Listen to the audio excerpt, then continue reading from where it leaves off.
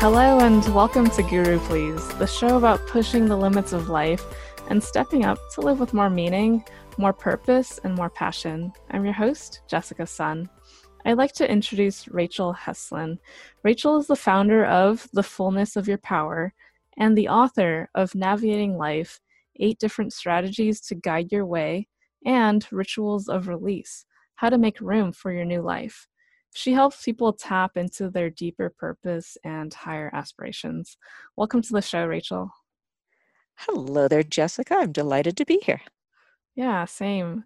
So let's start off by talking about the things that hold us back, like guilt and fear and shame. I know you do a lot of work around letting those go.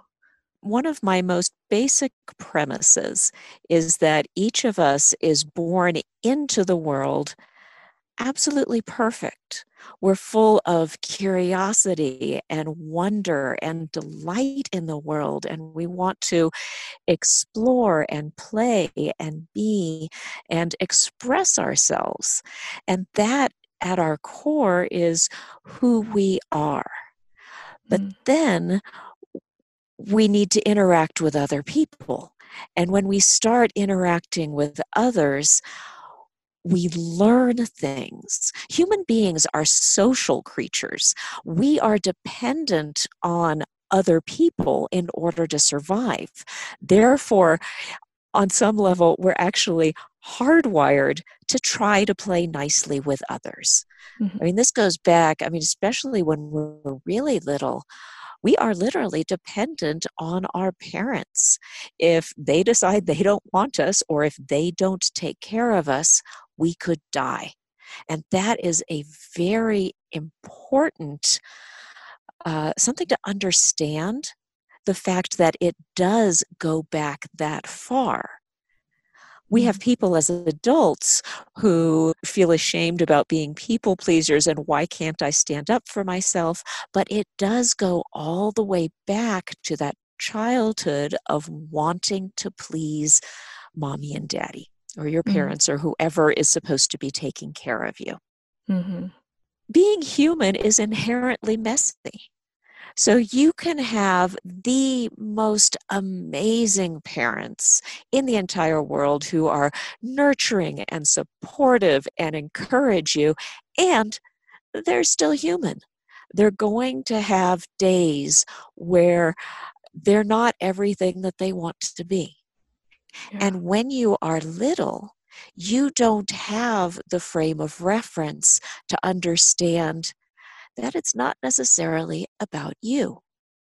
Right. Like Yeah. maybe maybe mom has an argument with a coworker and she comes home and she snaps at you to be quiet because you're getting on her nerves. Well, if you're 4 years old, you're not going to say, "Oh, mom must have had a bad day at work." Mm. What the 4-year-old thinks is, "I need to be quiet or else people are going to be mad at me. There's something wrong with me if I'm loud." Mm. Now, something that makes it even more interesting from a psychological development perspective is that the human brain physiologically changes over the course of our lives. And there are distinct stages of development where the brain itself changes how it's put together. One of these brain shifts happens by the age of 3. There's another one that happens around the age of 7. And then over the course of adolescence, as the prefrontal cortex develops, there is a third brain transformation where the neurons physiologically change from what they were to what they become.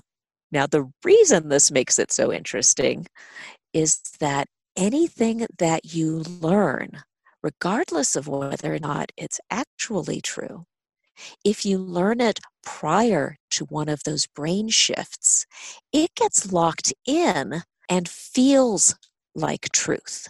Mm. So you can be a full grown adult, you've got your own job, you have your own issues with your coworkers. You're not going to automatically think, hey, when I was 4 years old and mom came home and she yelled at me to be quiet, maybe she had a bad day. Mm. That doesn't happen. We don't realize that. And that is why, even as adults, we just recognize the feeling, oh, I shouldn't be loud because it makes people mad. Yeah, and it's really a matter of going back to that time and really acknowledging that when we were children, we just didn't have that greater perspective to understand what was going on. And instead, we internalized different messages that we still carry today. Exactly. And that one of the things when I work with clients that I really emphasize is awareness of what are your basic assumptions and then looking at them. Mm-hmm. When you think, okay, I need to be quiet because it'll make people upset, look at that. It's like, hold on a second. There's the intellectual and there's also the feeling. And I think it's important to recognize that we get different information from different sources. And I'm even talking about strictly internal sources. They've discovered that there are multiple neural networks inside the body. We've got the brain that's up in the skull, and that's really good for analyzing and asking questions and being the observer and looking at things. But there's also a second neural network that is located physically around the heart, and that seems to be connected with your deeper values.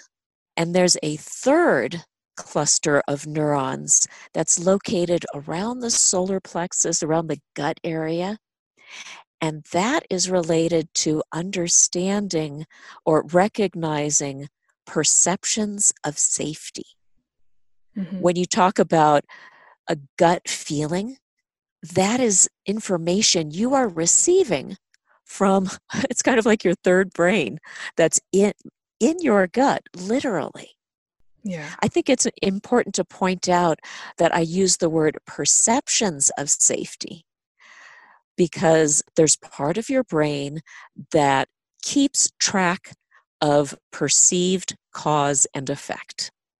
Mm-hmm. And it stores that information so that when you see a situation that reminds you of something that has happened before, that triggers the gut response that says, oh, when I did this before, these were the consequences. But this too goes back to what I was talking about when you're a child. What you think is cause and effect may not actually be what the cause and effect really are. Right. So that's why it's so important that when you get a gut reaction to something, that doesn't mean don't do it, but it does mean hold on a second. We need to step back. We need to take a look and really assess the situation, identify what am I reacting to? Is there true danger here, or is it a reflection of something that happened before that may not be applicable to this situation? I see. Like really doing that self reflection and understanding why we feel a certain way. I mean, I can imagine that a lot of us will feel different feelings and emotions for no conceivable, reasonable purpose, or it seems almost random how we feel. Yeah, and it's back to the connections that are made in our subconscious mind that we may not be reacting to the current situation, but there is some element about it that reminds us of something else. And it's that something else that's bringing up the feelings. Like being triggered by something. Yeah. Now, the reason I'm going into this developmental and the physiological psychology of why these things happened is you mentioned that you're really interested in things such as guilt and shame and trying to forgive yourself. And it's important to know that a lot of what happens is just part of growing up and just part of being human. So while there may be guilt and shame, you don't want to compound it by thinking, I should not be the way that I am. Mm-hmm. You're human. These things are going to happen. Therefore, things such as guilt, shame, regret, fear, grief, these are simply indications of something inside yourself that needs to be acknowledged and usually needs to be loved. How do we let go of these shoulds? The first thing, like I said with clients, the first thing I do is you need to recognize that they even exist. I mean, how many times do we go through life trying to make decisions and we just automatically start going into, well, I should do this, I should do that. How do you recognize whether, what is that value of should? There are even different layers of shoulds. I break shoulds into internally motivated and externally motivated shoulds. Internal shoulds generally have to do with who we think we should be. I mean, for myself, being a mother is a very large part of my personal identity as a person. And for a long time, I felt like I should be a better mother.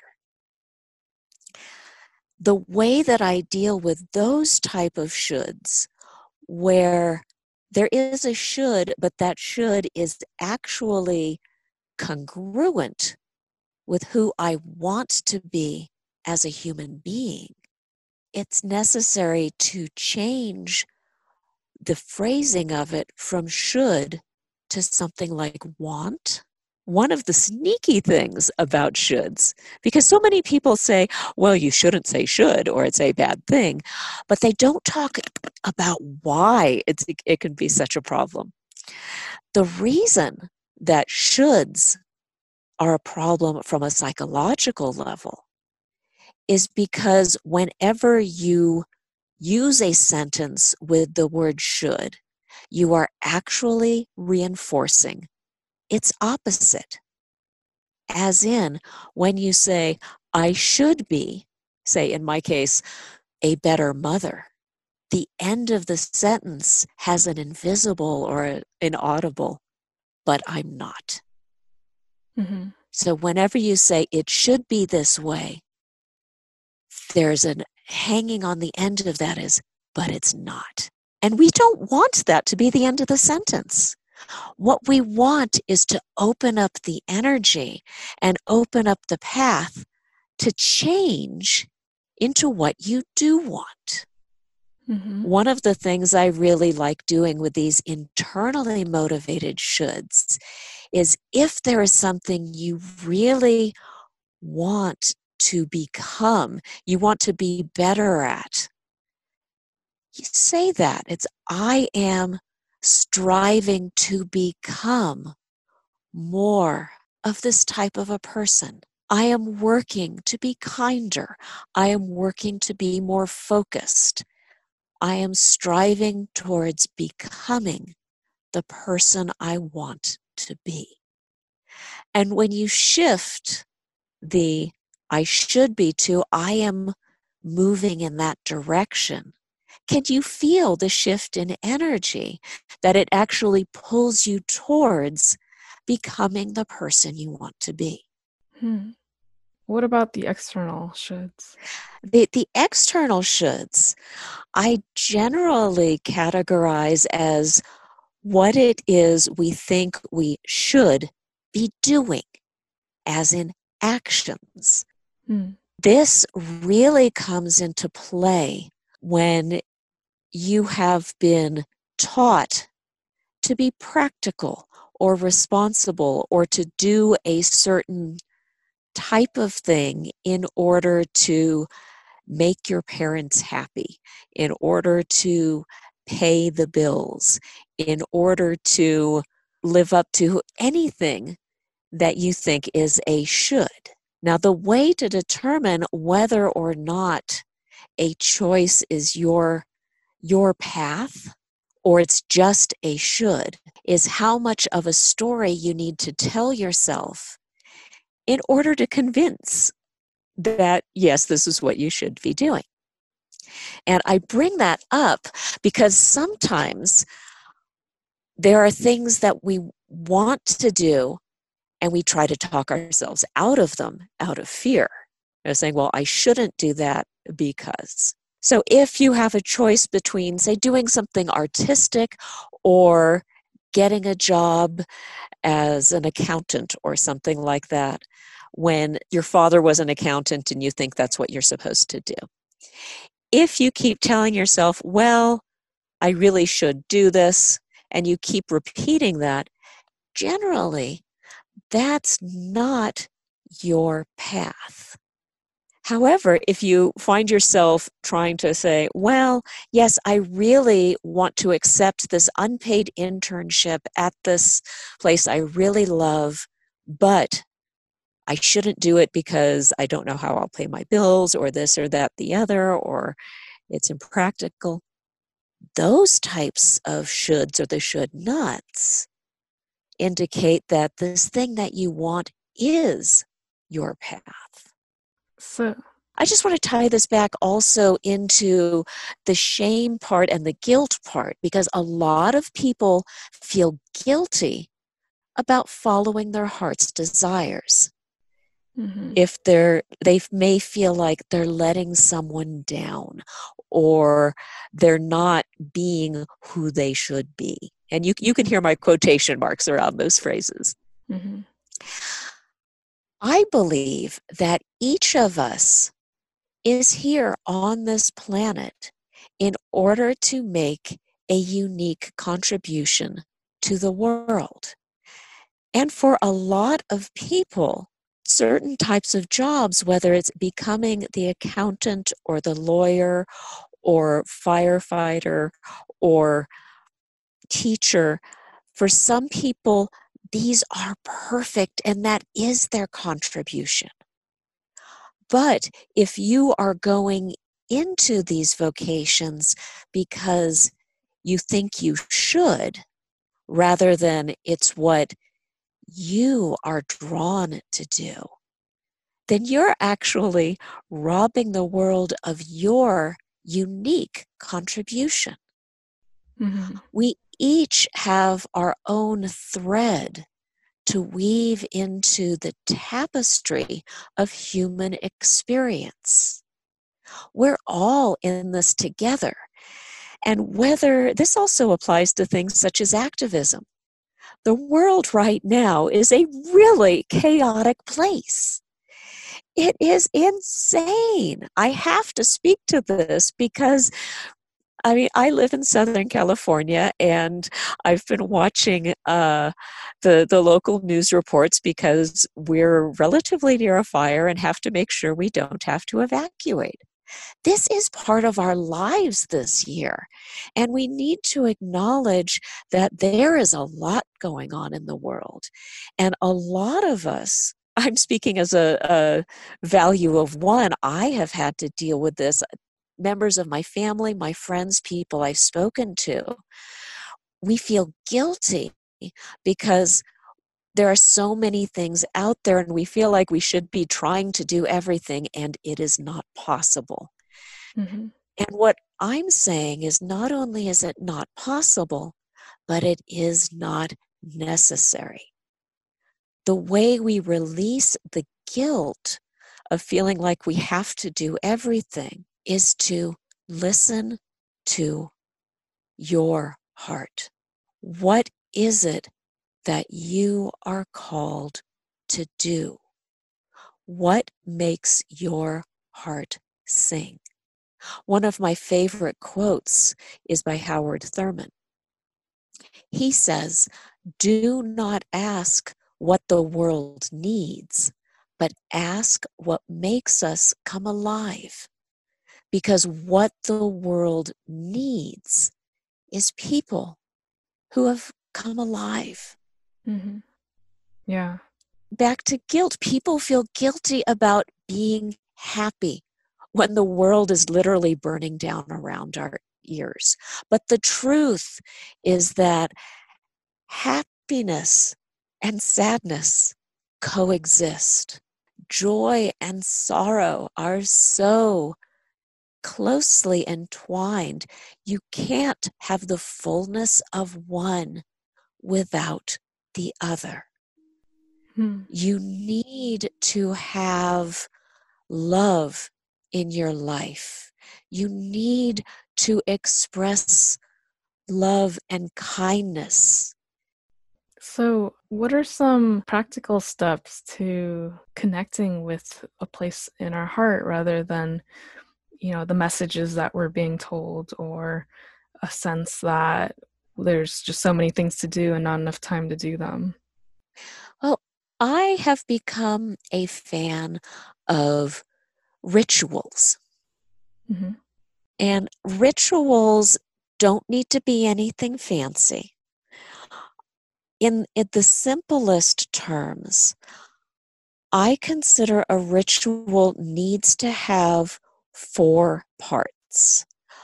The first part is you need to set aside a space which is sacred.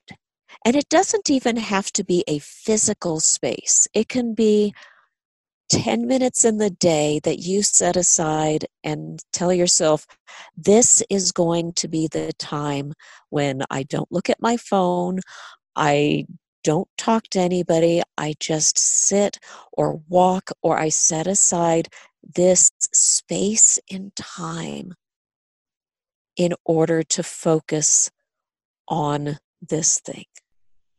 Mm-hmm. The second aspect of ritual is intention. What is it that you want to come out of this ritual having accomplished? Is it greater clarity? Is it inspiration? Is it simply letting go? How do you want to feel after the ritual? Yeah. The third aspect of the ritual, something physical and in some way tangible. It is this action that changes an intention or an idea into a ritual, and it solidifies the intention so that you can embody it more thoroughly. Mm-hmm. This can be anything from writing out your thoughts, journaling. It could be dance. It could be singing. It could be going for a walk and very deliberately looking for and noticing physical aspects of the world around you. What is the color of, how many different shades of brown is that tree bark? How many shades of blue is the sky? How many different sounds can you hear? Express gratitude for each of them and the ability to notice, but have some sort of physical activity that helps you embody the intention. Yeah. Fourth part of a ritual is the deliberate closing and expressing gratitude for this opportunity to become more in tune with yourself and preparing yourself to re-enter the outside world. And the reason that this fourth part is crucial is because the world is crazy. You need to create a space for yourself where your inner child, where your heart knows that it can be safe and that it can reveal itself. And so you keep it safe by wrapping it up again and expressing gratitude before re-entering the chaos of the world. Hmm. How do we connect with like our truer, deeper self if we feel like our life is kind of lacking that meaning or that sense of purpose? Notice what you are drawn to. One of the ones that I think is kind of fun that I noticed with myself is look at the people you're really attracted to, whether it can be celebrities or somebody you know or see on TV. If there's something about someone that just fascinates you and you're drawn to them, usually that means that there is some aspect, some quality that they have that wants to be pulled out of yourself. Hmm. I am very much a process-oriented person. I like thinking in terms of qualities and actions. And from when you align those, you have directions, and the goals and the objectives, they become guideposts, and what you end up accomplishing organically unfolds. If you're looking for some sort of purpose in life and try to figure out what is your meaning, I've done a whole lot of really weird things in my life. I mean, when I got out of college, I did temp work, which I worked for Kelly Temporary Agencies. And I did a whole bunch of stuff, ranging from secretarial work to I cut up fruit for demonstrations of a juicer to I worked for a visual effects firm where my first day on the job, they set fire to a body in the parking lot. Hmm. I did a lot of different things. I ended up doing public relations for a rock band. I did background in movies and TV shows where I was the people you see wandering around as the extras in the background. I've done website design. I've done all sorts of different things. And throughout this, I always loved people. The common thread, whether it was with my coworkers or wherever I was fascinated by why do people do the things that they do? How do things work? How can people be in the same situation and have very different interpretations of it? Mm-hmm. And eventually, even though I've been studying psychology for decades, it's only the past handful of years that I realized that it was my calling. Hmm. I had this thing in my head that for some reason, if something came easily to me and I enjoyed it, then obviously I shouldn't be making money at it because work is supposed to be hard. Well, Hmm. that didn't work out so well. But what I did is I paid attention to what does come easily. What do I love to do? And you may not know what your purpose is other than in hindsight. Yeah.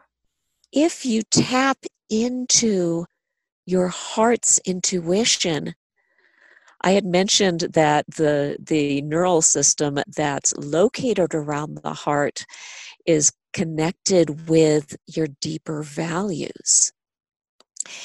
If you start to pay attention to your body and you're in a situation and you have a choice between two things, and ask which of these feels lighter in weight and more expansive, and which of these feels heavy and more constricting. Yeah. Move towards the one that's more expansive. I mean, I'm actually reminded of Martin Luther King's saying, you don't need to see the whole staircase, just take the first step. The more present you become in each moment, the easier it becomes to know what your next step is. And the more immersed you are in your experience of your life and paying attention, where am I right now in this moment? The less your brain is going to be worrying about, well, is this the right thing to do? I don't feel more. Learn how to become present. Because when you notice things, I mean, when I was talking about rituals, and I mentioned becoming physically aware of where you are, they've actually discovered doing brain scans that when you pay attention to two or more physical sensations at the same time, it triggers a brain shift, which is similar to meditation. It clears out the chatter, the brain chatter, the what do I do about this, and maybe I should have, and da da da da da da da, all that buzz in there. It recenters you and brings you back to now. The more deeply you are experiencing your life right now, you don't have time to worry about if you're doing the right thing, because you are doing, you are being, you are living. Yeah, and that can really help to quiet the mind chatter and the maybe negative stories that keep replaying in our minds. So you talked about self-forgiveness through understanding that we're all human and that we will all feel these kinds of different feelings. And how else can we forgive? I mean, sometimes different traumas or different stories we tell ourselves will continue to repeat themselves, whether or not we understand, like, on a mental level that it wasn't our fault or things like that. But how do we really fully integrate that into our lives? Oh, you've actually you've tapped into the answer of that by the way you phrased that. The fact that there seem to be recurring patterns and that it's not our fault. And I want to talk about both of those. Well, actually, first, I want to talk about there's a difference between forgiving other people versus forgiving yourself. When you forgive other people, what you are doing is you are disconnecting your energy from their energy. You are saying, I am letting go of your ability to hijack my emotions. And you're releasing them. You're not saying that whatever they did is okay, because if it were okay, then there wouldn't be anything to forgive. But what you're saying is, not my problem, that's you. And it's reclaiming that part of your power. Now, when it comes to forgiving yourself, there needs to be a change.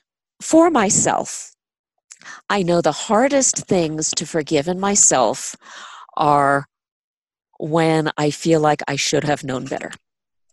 Where I look back, it's like, I second guessed myself. I thought about this, but I did something better. I shouldn't have gotten in that situation. I should have done this, da da da da.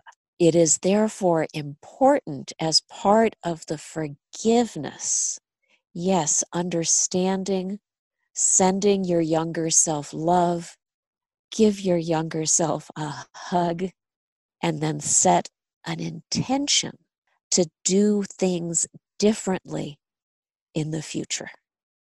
So that addresses what you were saying about going into finding yourself in the same cycles. Mm. need to become aware of the cycles and set an intention to do things differently. Mhm. Which brings us to, what is it that you do differently? And that goes back to what you were saying, where it wasn't your fault. Now, here it is important to differentiate between fault and blame versus identifying contributing factors. When you talk about situations in terms of fault or blame, the purpose is to push away. I don't want to feel that it was somebody else's fault. It kind of implies that it just happened, or people just are the way that they are, and you're either a good person or a bad person, or you deserved to have it happen. All of these perspectives are based on the idea that people are static, that people are almost like puppets. But the truth is that people, human beings, are alive. We can learn, we can grow and evolve and change. It's just sometimes really difficult to do so if we don't realize what it is that we're doing or why we're doing it, or the fact that we do have choices. Mhm. That is why I prefer to look at situations in terms of contributing factors. I know a lot of women who get into relationships that may not be healthy. It is not their fault that they end up with people who take advantage of them, because fault seems to mean that they should have known better. And again, that should have known is in big quotation marks, or that they somehow deserve having bad relationships. And neither of those are true. At the same time, there are certain things that they do which contribute to them moving into those sorts of relationships. Right. One example is giving people too much benefit of the doubt. I know when I was younger, I would get into relationships, and because it's like, because of my psychological background, I knew that my partner was trying the best that he could. And even though he would do things that ended up hurting me, I would just let it go, and I was incredibly forgiving. But it also meant that I wasn't happy. Yeah. I was contributing to that situation by not being honest, by not saying, hey, it may not be your intention, but this thing you did right here really hurt me. And I would like I would like at least an acknowledgement of that. And can we work to change this? Can we deal with what happened? Mm. That's an example of how someone can remain true to their sense of compassion, but also be true to themselves. People talk a lot about boundaries. I personally don't like the term boundary, just because when I start putting walls between me and the rest of the world, it cuts off my energy and it makes me feel constricted. Yeah.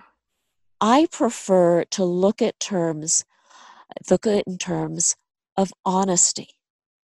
Be honest with myself. And one of the things that I had to work through was I was afraid of upsetting people if I told them that I was upset. And I was afraid of what the consequences would be. Yeah. Now, I found out later that when I was 4 years old, I found that my mother told me the story long after when I was an adult, and I had no memory of it. But something had happened when a man that relative I had loved and trusted happened to have an allergic reaction to something, and got really upset and got really and lashed out at me, and I was terrified. And even though I wasn't physically hurt, that feeling I reacted to, I had this internalized fear that it would be awful if I upset a man. Now, however many decades later, as an adult, and I was looking at it, and I was practicing being honest, and I was practicing looking at my fears, and I realized I had this fear. I developed that awareness that I had a fear that if I stood up for myself, that something awful would happen. Mm-hmm. And I decided to take the risk and say, I'm going to try it anyway. I'm going to see what happens. Mm-hmm. And what happened, there were sometimes when it happened, the other person did get upset, but they didn't hit me. I wasn't hurt. Nothing is like, oh, I was okay. Mm-hmm. And the more I did it, the stronger I became. And it no longer felt like a conflict. I didn't have to gird myself for battle. It just became a conversation. Mm. What I discovered is that the more confident I became in myself, not only was it easier for me to talk about how I felt and what I wanted from a relationship, but because of my own energy being more confident, my partner's energy became more relaxed. Mm-hmm. And it was weird, but it was the happier I was and the more at ease I became with expressing my feelings and what I liked and what I didn't like. And the more I learned how to listen to him so that I could model caring about what he wanted and caring about what he liked and going in with an expectation that it would be a conversation, not a conflict, but equal listening and communication and sharing and modeling that respect and expecting that respect in return, the relationship itself became healthy. Mm-hmm. How did you cultivate that awareness of your fears or your kind of beliefs around certain things? Well, what you mentioned, what earlier in this conversation, when you were saying that sometimes you're reacting a certain way and it seems really overblown, Mm-hmm. or you just notice, I'm getting really upset here. Mm-hmm. I'm just standing. I haven't even said anything. It's just words. Why am I so upset? Mm-hmm. For myself, I really benefit from journaling. When I write things down physically, pen and paper in a notebook, there's something about the combination of the kinesthetic feel of moving, writing on paper that activates certain areas of my brain, combined with writing out my thoughts that helps me organize and pull them out and look at them. And sometimes what I'll be doing is I'll be writing something out. And I love questions. I'll just start writing out the questions. What am I afraid will happen? The first question, what am I afraid of? And then see what comes up and then drill down. If I do this, what am I afraid will happen? How do I think the other person might react? What would this mean? What am I afraid this might mean about me, about who I am? And when I start writing out these questions, I would find sometimes answers would come up like actual words, and it's like having a conversation with myself or my guidance. And the answers, I'm afraid he'll be upset.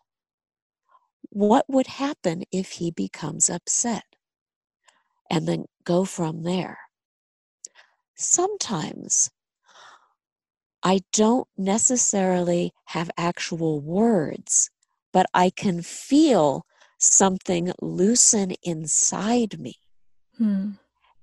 And at that point, I realize the question that I've asked is the one that unlocks what was stuck. Am I afraid that I will not survive? And sometimes that comes up as yes. Yeah. Is it true that I will not survive? And when I ask that question, I find there's a space, because that part of me that has been trying so hard to protect me, because that is what the fear has been doing. It's not trying to make you miserable. It's trying to protect you from what it is afraid might happen. Yeah. But when you ask it, is it true that I will not survive? You can almost feel it go, hold on, I have to go think about this one. Right. Yeah. And when that happens, I felt this cascade inside me of almost like little effervescent pops of things that had been knotted inside my psyche, inside my heart, loosening up and releasing. So it's really kind of asking questions that guides you to a place of greater understanding and really addressing the root of the fears and communicating with the ego in a sense. Oh, yes. I say that most people are run by committee, because there's so many different aspects of yourself. You think about over the years, you've got the part of you that wants to play. You have the part of you that wants to make your parents happy. You have the part of you that's afraid of bugs. You have the part of you that is all of these different aspects, and they're all different ages, and they all come together to make you you.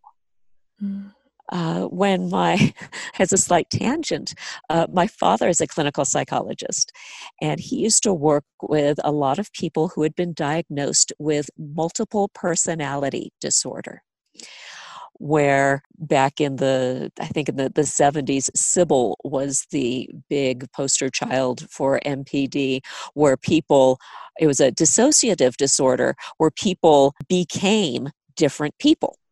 And they had these very strong personalities that in different situations would show up, and all of a sudden they would be this different person.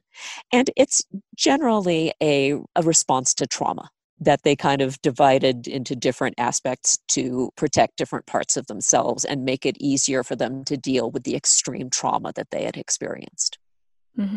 Most therapists tried to integrate the different parts into a single person. Well, my father's approach was a little bit different, in that his goal was not to make them normal. His goal for most of his clients is to help them interact appropriately in society, and have happy and fulfilling lives.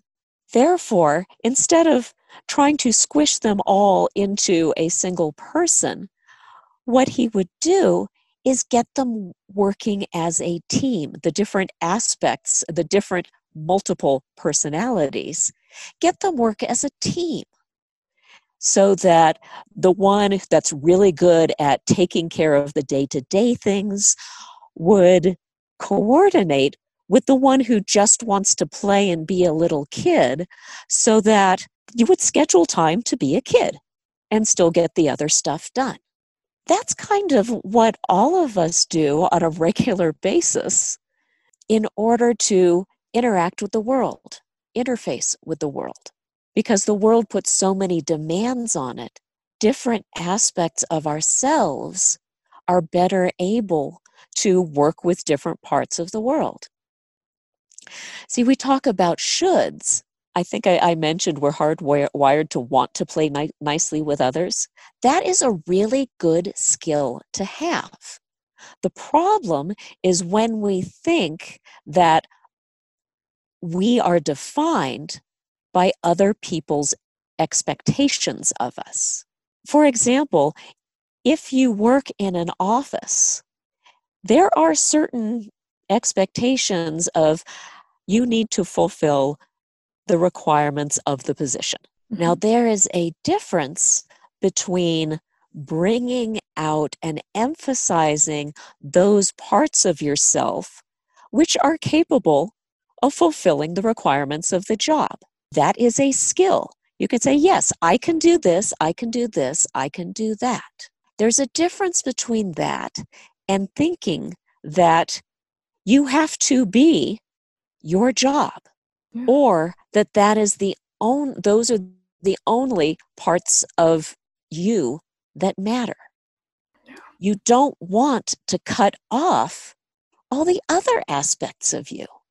You want to nurture your variety, your humanity, all of your depth and textures and flavors and all the fun little bumpy bits that make you you.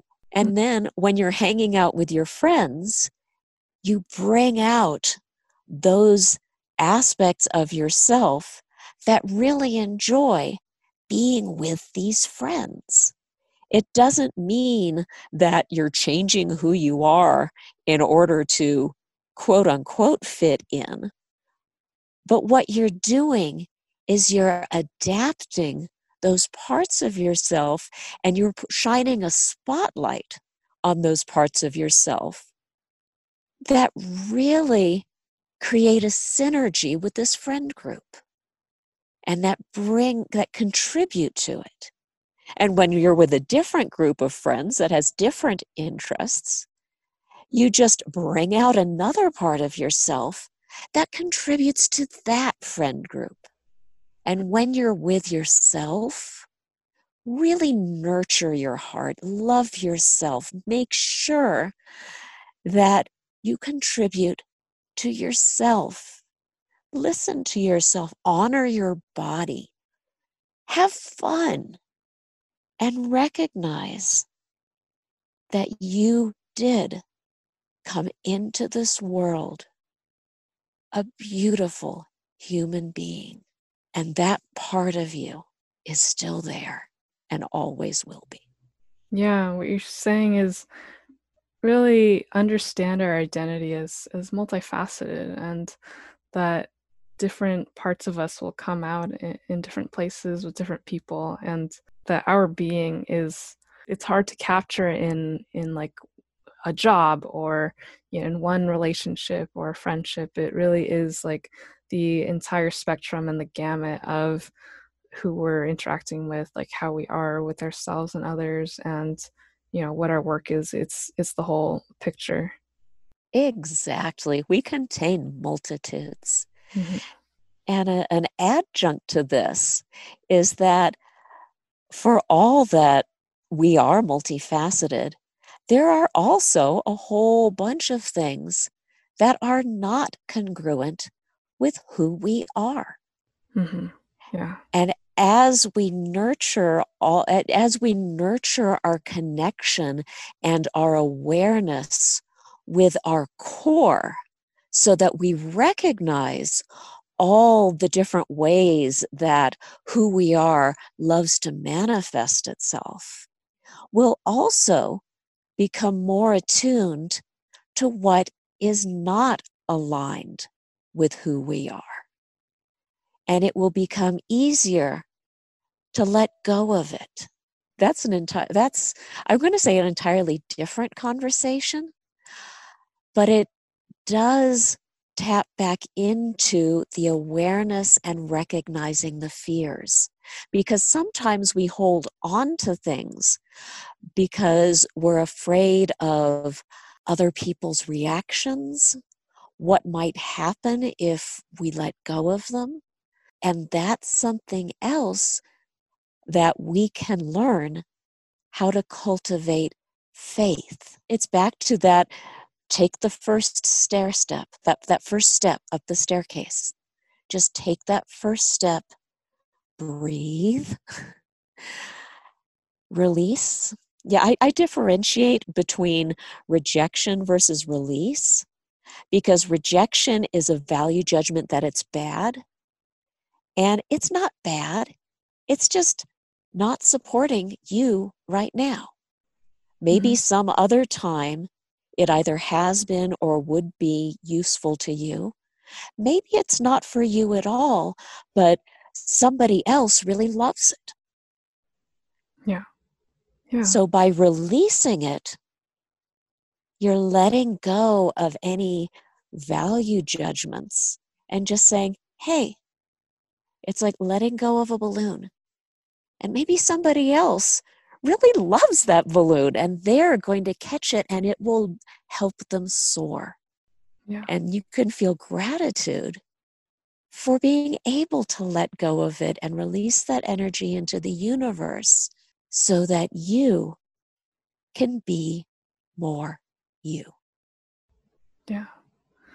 Well, thank you so much, Rachel, for sharing, about how we can really align with our authentic true self, and through the process of letting go of, guilt and shame and fear, and really allowing these emotions to inform us about ourselves and how we can cohesively look at our identity and who we are, and forgive ourselves, forgive others, and really discover things through the process of release. So thank you. You are very welcome. This has been delightful.